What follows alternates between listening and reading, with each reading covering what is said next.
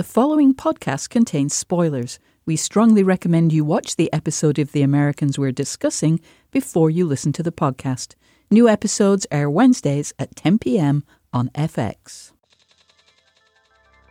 As KGB illegals who have dedicated their lives to this cause, ideology is built into their lives and their motivations and who they are as human beings, the fabric of who they are in such a deep and profound way that it's hard to understand unless you happen to be someone who's dedicated everything to a political cause.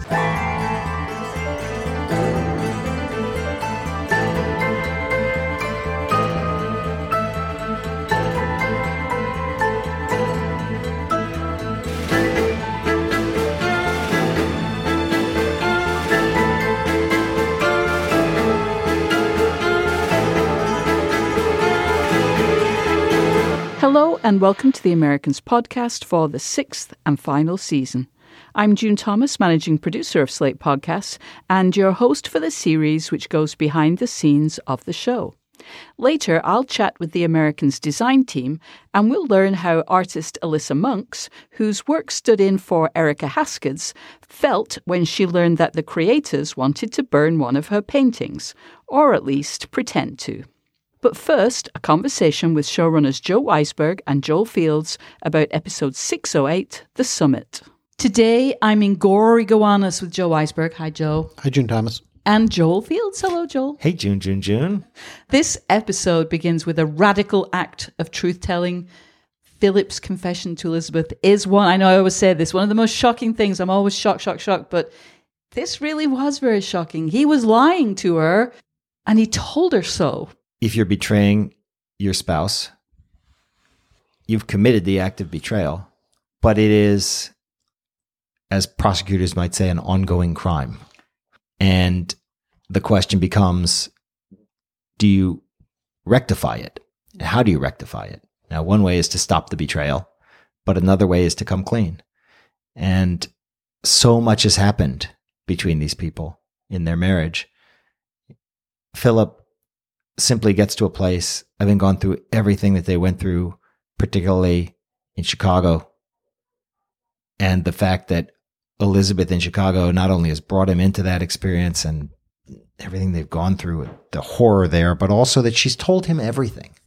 She's told him everything. Everything that in Mexico she was sworn not to share, she shared with him. In that act, she's reasserted their marriage.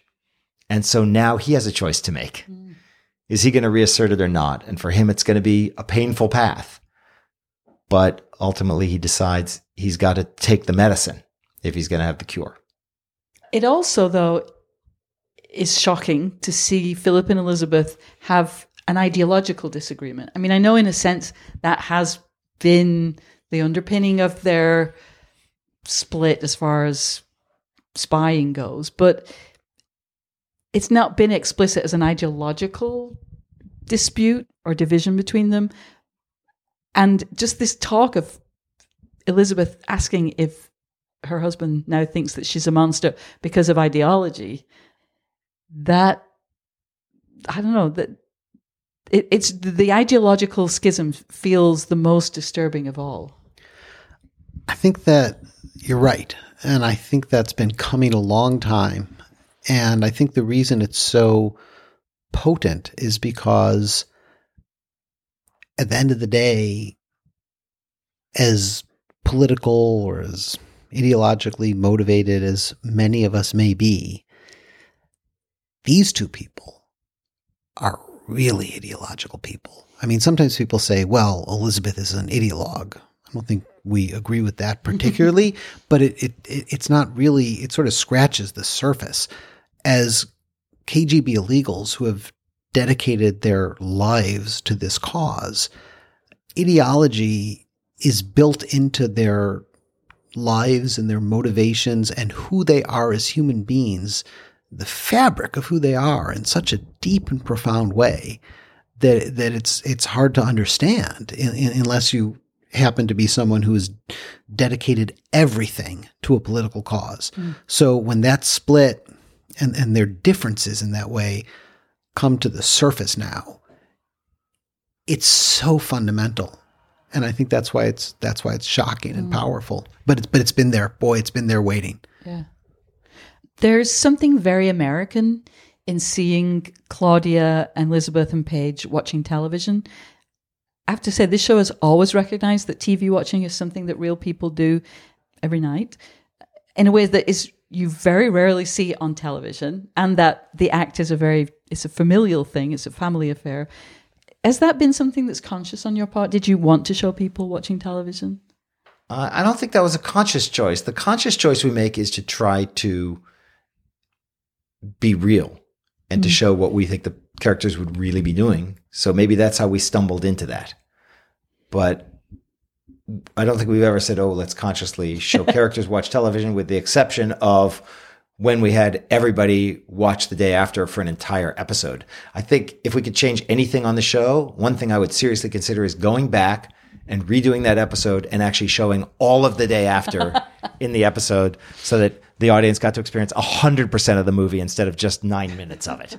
I would be so into that. Oh my God. I just new television move everybody to use your whole episode to show a different episode Wouldn't of that TV. be awesome? I'm surprised you haven't done that. Yeah, we should have done that. In the dark. God, though. of all the words that might have been the saddest, something like that. Of all the words of tongue and pen, the saddest are it might have been. Were Russian Orthodox priests used by the KGB in the way? They were, yeah. It was a very big and interesting and odd thing that the KGB did, was that they compromised a lot of Russian Orthodox priests as a way to control the Russian Orthodox Church. So our portrayal of that, a lot of this went on inside the Soviet Union. So it was not just something that was done with Russian Orthodox priests abroad, although it was also done abroad and also done as a way to control not just the church abroad, but a lot of international there was a lot of KGB use of and control of international peace organizations. That wasn't done just through Russian Orthodox priests. That was done through a lot of other mechanisms as well. But it was also done, I would almost say its primary use was to control the church inside the Soviet Union. I see. And it was interesting because I, only recently, for the first time, ran into the notion that one of the primary sources of blackmail was blackmailing Russian Orthodox priests who were gay, which I didn't know previously. I thought that was interesting as well. Elizabeth's dispatching of Erica is so very specific and horrifying. Why did you create that particular killing method? And how? Where did that spring from? We wanted it to be, this is going to sound insane given what it was, but it was important to us that it be as humane as possible and that it protect Glenn. What Elizabeth doesn't want to do is kill Erica and have there be any chance that Glenn is accused of ending his wife's life. Remember, back in those days, Dr. Kevorkian was a real issue, and there were prosecutors who were going after people for ending the lives of people who were dying. So she didn't want to get him in trouble. So she happens to be an expert on death. Lucky Erica. Good for the Haskards. And Elizabeth actually, it's a very human moment we see for her, actually. There's a lot of humanity for Elizabeth in this episode. She should kill Jackson. I mean, that's just clear. She's in a private place. He's out of control. The smart thing to do is to end his life. Mm-hmm. She doesn't. That's a change in her character. And really, she shouldn't give a shit about Erica once it's clear that Glenn has tried and failed to kill her and is not going back to work. Glenn is no longer going to be able to help get any information on the summit. There's no operational value to putting any recording device in his briefcase. He's not going. She doesn't have to kill Eric at all. She could just leave. She could just finish her shift and leave, or she could pretend to get a phone call and leave. But she has come to care about this couple, and particularly about this woman, and she's going to use her expertise at killing. I mean, we really talked about it even as, oddly enough, that this is her art, and really is. That's what she's brilliant at. As Erica is brilliant at painting, and we imagined her looking around that room, because the thing is, it seems very perverse the way she kills her, but it's not really what we see. We see it as Joel said, we're always looking for what's real. What are the implements available in that room that would allow her to do it in a way that would not leave a trace? And we even initially had her using the other side of the paintbrush, and we thought what would be less painful and leave less of a trace, and turned it into the softer side of the paintbrush. And again, there's no running away from the fact that it's perverse in a way, but in another way, it felt just right. It was an odd request to the technical consultant. There was a very bizarre set of email exchanges about this one, as you might imagine. Alyssa Monks? No. For her many talents, Alyssa is not Alyssa's our killing not a killer. consultant. Although we did have to call Alyssa, who's been such a phenomenal creative collaborator on this season. But yes, we got to call Alyssa and say, look, don't worry, we're not actually going to hurt it. But we have this idea to burn your painting, but we're not really going to burn it. I like the idea so much that Alyssa would have been the consultant on killing Erica that I think we should actually go with that. That's pretty good. But the Alyssa said, use a paintbrush, use the bristle side, hold it down for 3.5 seconds. No, she consulted a lot, but that you can help with. But I do like going with it. Calling and suggesting that we burn one of her masterpieces, man. God bless Alyssa. She didn't blink. She didn't blink. She was like, guys, I think that's awesome. I love it. I think she said, I love it. The scene between Stavros and Philip was really heart-wrenching, in part because we learned that Stavros actually did have a sense that they were up to something. But he's loyal. Were you leaving clues through the years that Stavros had a sense that something was going on? No clues. No clues. We didn't know it until a couple months before you did. I would have gone with no comment. Good Lord. Good Lord, Joe. Come on. There's only like 3 podcasts to go. Keep some sense of mystery. That's so good, though. So good.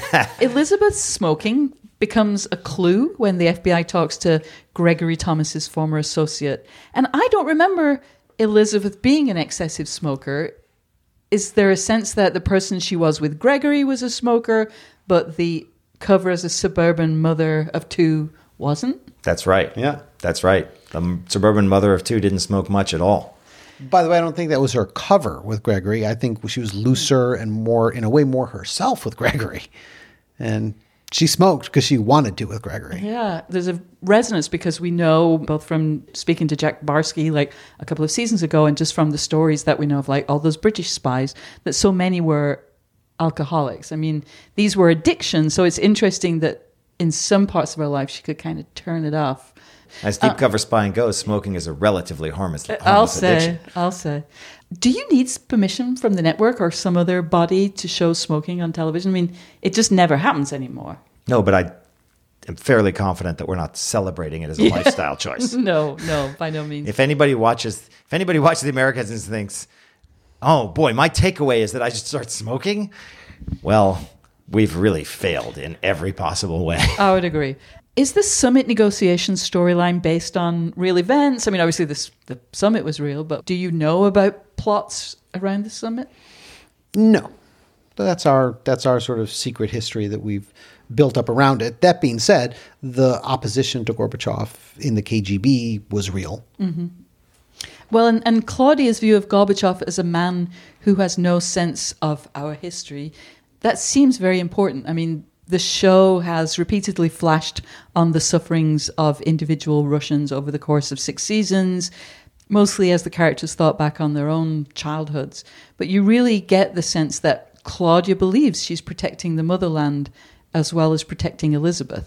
Well, there's no question that probably here in this country, the sense of the opponents, especially later with the coup and everything, the sense of the opponents of Gorbachev or the people who tried to get rid of him were as these sort of kind of evil, wicked people. But in fact, a lot of these people were not that. They were people who had a different view of what the Soviet Union was and what it had been and what it should be, and they were trying to protect something they believed in. It's not that there weren't among them or among people who agreed with them some rotten, cynical careerists, but also among them were decent people, true believers, people who, had worked hard their whole lives to protect a system they believed in and had a more coherent belief system about socialism and saw its flaws and things were bad in it, but still wanted to protect it. Tell me about The Garage, the movie that Philip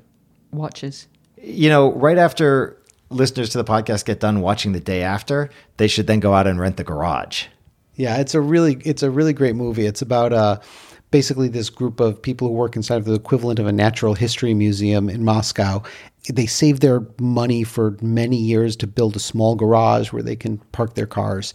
And after they've been sort of saving and planning for this for years, the government announces that they're going to be building a road through the garage, and therefore the garage is going to lose 3 of its parking spaces. Oh. So among these kind of 15 people for them to have saved this money to build this garage, it's hard to express what this means to them. It's like to have a place to put their crappy little cars is like the most important thing in the world. And it's taken 10 years, 15 years to get all ready. It's just about to happen. And now 3 of them have to get kicked out. So the whole group gets together and they just bureaucratically just throw out the 3 weakest, most powerless people among them.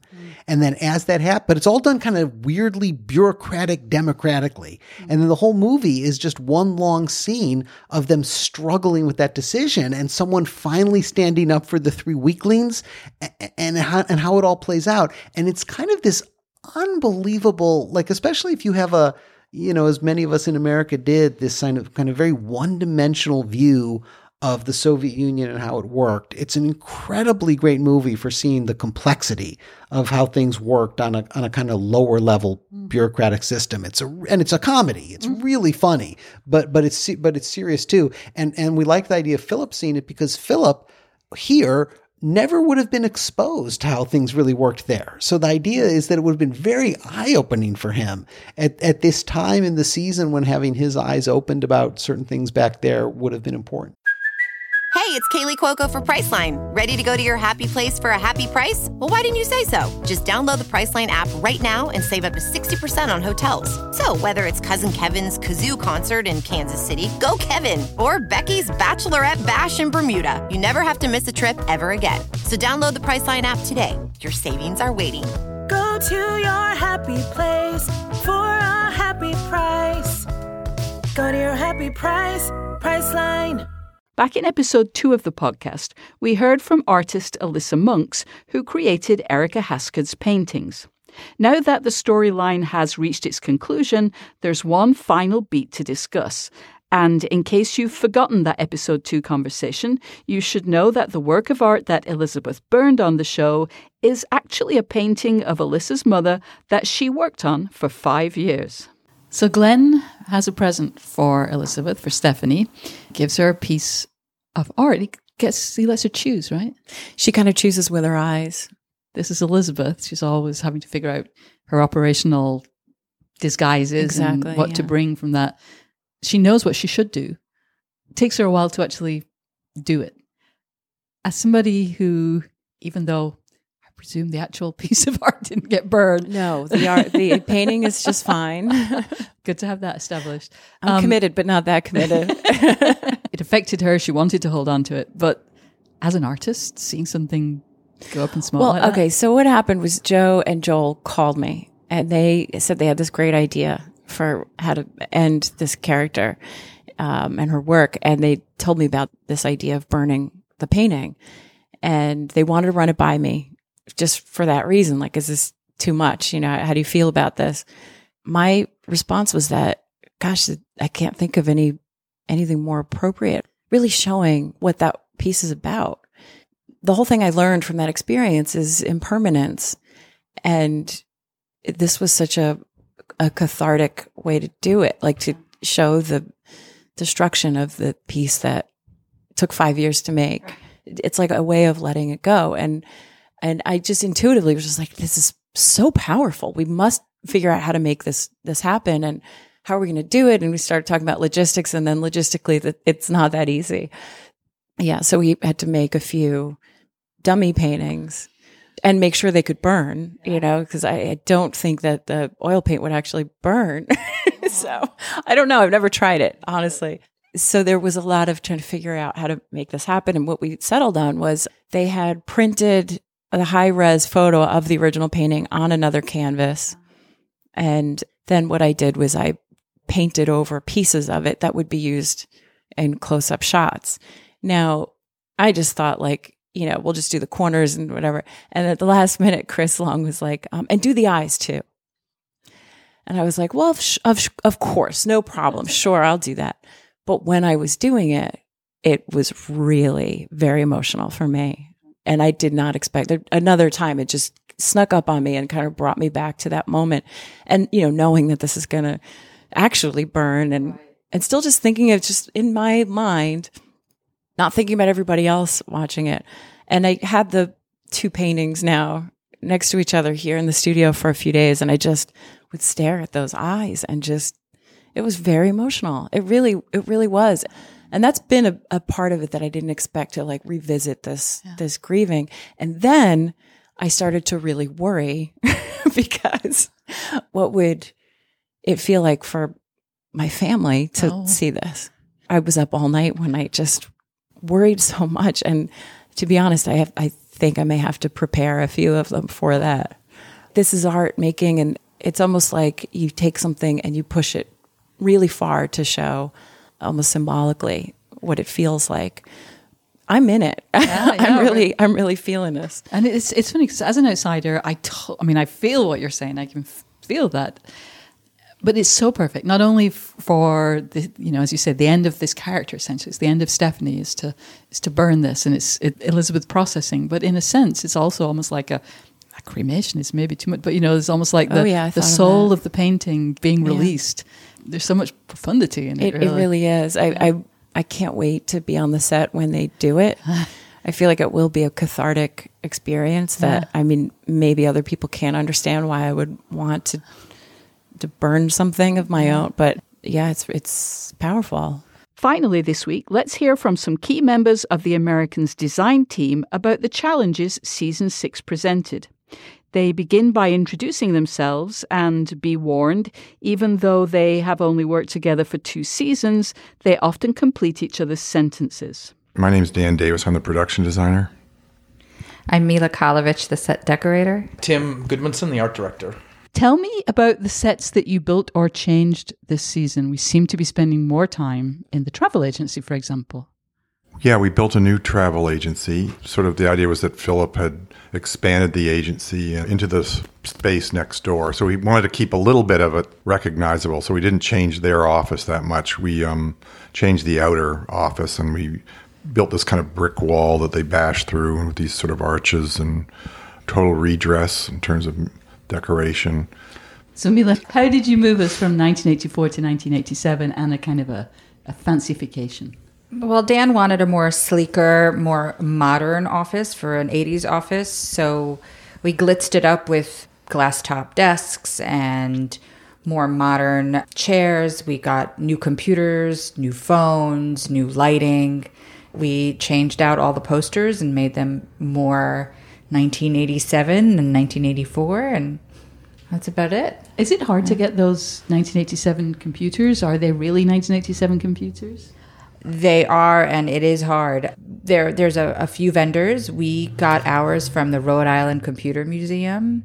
Oh, wow. I didn't know that. Super helpful, and we actually updated the FBI computers and the travel agency computers through them. Well, I learned this year that the FBI used terminals with like a server for most of the 80s, and only towards the late 80s did they actually turn to personal computers and PCs. They were notoriously slow and behind the times, I think, believe. And there's also a new safe house this year, right, where Claudia hosts the movie club. How do you go about making a believable safe house? I mean, to me, to make a believable set, it's always about getting the proportion of the rooms right. I mean, that's sort of where I start from. That's why I don't like making sets too big. A lot of people want to make everything huge. It makes it easier to shoot, but then they always shoot them huge and it looks phony. Sometimes I get accused of making sets too small, but to me, it's if I get the proportion of the space right, that's always a good starting point. And was that particular building based on a real building? No, we found a picture of some buildings in D.C. that were sort of 60s apartment buildings, and it was basically supposed to be totally ordinary and not draw attention to itself, and so that's sort of what we were trying to do there. Yeah. And when you talk about decorating a safe house, it almost seems like a hotel room, you know, things that are not really used but are supposed to convey an idea of a comfortable space. What kind of things do you put in that kind of set? Well, it's much easier because it's a lot less stuff. So actually the things that are on the wall become more challenging because you really need to fill the space with believable things like thermostats and radiators, and you start coming up with creative ways to fill the walls because you're not filling it with, you know, a bookcase and a dresser and a million other, you know, smalls. Well, you did have an empty bookcase. We did. Yeah. We did. So it was very consciously an empty bookcase. Yeah. Yes. Did you build anything else this year? Were there any other new sets? Hotel room, you mentioned? Yeah, we And, did a fair amount of hotel Russian rooms. office. We did at Igor's office, which was just not a very big set. One that was sort of interesting was we had made an apartment for Gennady. The set we used for Gennadi's had been several other sets. We sort of reinvented it. Oh, can you remember what it had been before? Gennady and Sophia's room? It was Sophia's apartment. Sophia's It's And it was a the year of hotel safe room, houses and and then it hotels. became a hotel room after Gennady. And we kind of moved the windows around, the doors around, and repainted them a different color. But we kind of have to because, you know, budget-wise, it's the most expedient thing to do. And stage, we don't have that much room on stage. So you kind of move the entry door from one side to the other, and the window from one side to the other, and then hope repaint no it, one and notices. redress it, and it feels completely different. So you mentioned hotel rooms. Again, it's a kind of a bland challenge. Is a bland challenge harder than like making something, you know? Fabulous? Yes, fabulous. I think it is harder in a way, right? You know, to do stuff that's sort of restrained and ordinary. That's sort of the challenge of this whole job, really, keeping it very realistic. You know, you don't want people to notice the sets, right? And the people who are supposed to live in those places Yeah. don't want to draw attention either. Yeah. What kind of things do you put in a hotel room? Beds and a TV. A coffee maker and a water pitcher and an ice bucket. Are there old hotel warehouses? I mean, is it hard to find things like 1987 coffee makers? I have a stockpile now. We have about 7. Last year's challenge was the Moscow apartment after Moscow apartment after Moscow apartment, and this year's challenge was hotel after safe house after hotel after safe house after hotel. So every year has its challenges. The biggest challenge in doing hotels and safe houses is that I decorate them and then I have to go back in the next day and take stuff out of them because I have to thin it out even more to get to that place where I feel like it's the right amount of nothing. So as we're talking today, I think there are only 2 or 3 or 4 episodes left to film. And I guess that means that some sets are finished with now. What happens when sets are done, spaces are done? What happens to them? Fire sale? Fire sale, garbage. A lot of the scenery dumpsters. Most of it's going in the garbage. The FX archives department has spoken with Mila, a bunch of set dressing. They're saving a couple of walls from a set for the archives and things. You know, you always want stuff to be able to go on to another project, especially set dressing. So everybody works so hard to find this period stuff. And I know Mila and her team try very hard not to see it all just end up in a dumpster, that it can go on to other FX shows or other shows. We started sort of sadly thinning out as soon as sets would finish, and we've slowly been emptying out of stages as we've gone along. Were there any kind of big logistical challenges like the hole this year?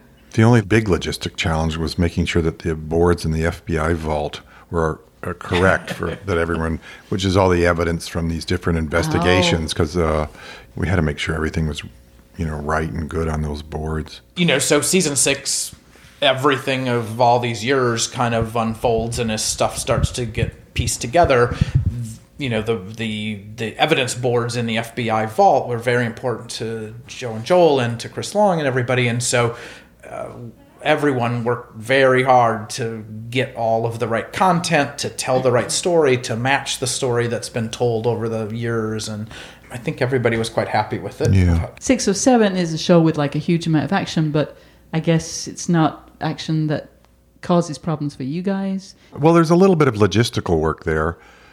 I think, I mean, a lot of it mostly, like for all that stuff, was Dan with the director and the location person having to scout that, and as a designer for Dan to find the locations that felt right and that would facilitate the action. But once they found all those streets, they were actually quite perfect, and there wasn't a I mean, the tremendous challenge amount of there work is to for do. the locations holding the parking. Well, it is really. You have to have, Right, block after block, after block. clear You put cars your out. period cars on, right? So you can have. So that's one of the big challenges. So you're looking for spots that look like they could pass that work. for DC in 1987. Yeah, and work for the scene and stuff. Or like Dan always said, like, there's so many other factors that come in. Like it might be the perfect spot visually and design wise for Dan, but you can't park trucks there, or it's in a hot zone, you can't film there, or you can't get air conditioning in there, and so all these other things come into play about what location ultimately gets chosen. What's a hot zone? Parts of the city that have blocks on filming because there's been too much filming. there. The residents hate us. Oh, not because it's too familiar, but because they were like, no more. No, yeah, they're fed up. Residents They're fed up. Don't with want us. their parking taken away and trucks on their streets. Yeah. Thanks to Joe Weisberg, Joel Fields, Alyssa Monks, Dan Davis, Mila Khalevich, and Tim Goodmanson. Thanks also to Daniel Schrader for recording assistance and to the Americans Sarah Nolan for organizational help. Please join us next week when we'll be discussing episode 609, Jennings, Elizabeth, with some very special guests, including Brandon J. Dearden, who plays Agent Dennis Adderholt. I'm June Thomas. Thank you for listening.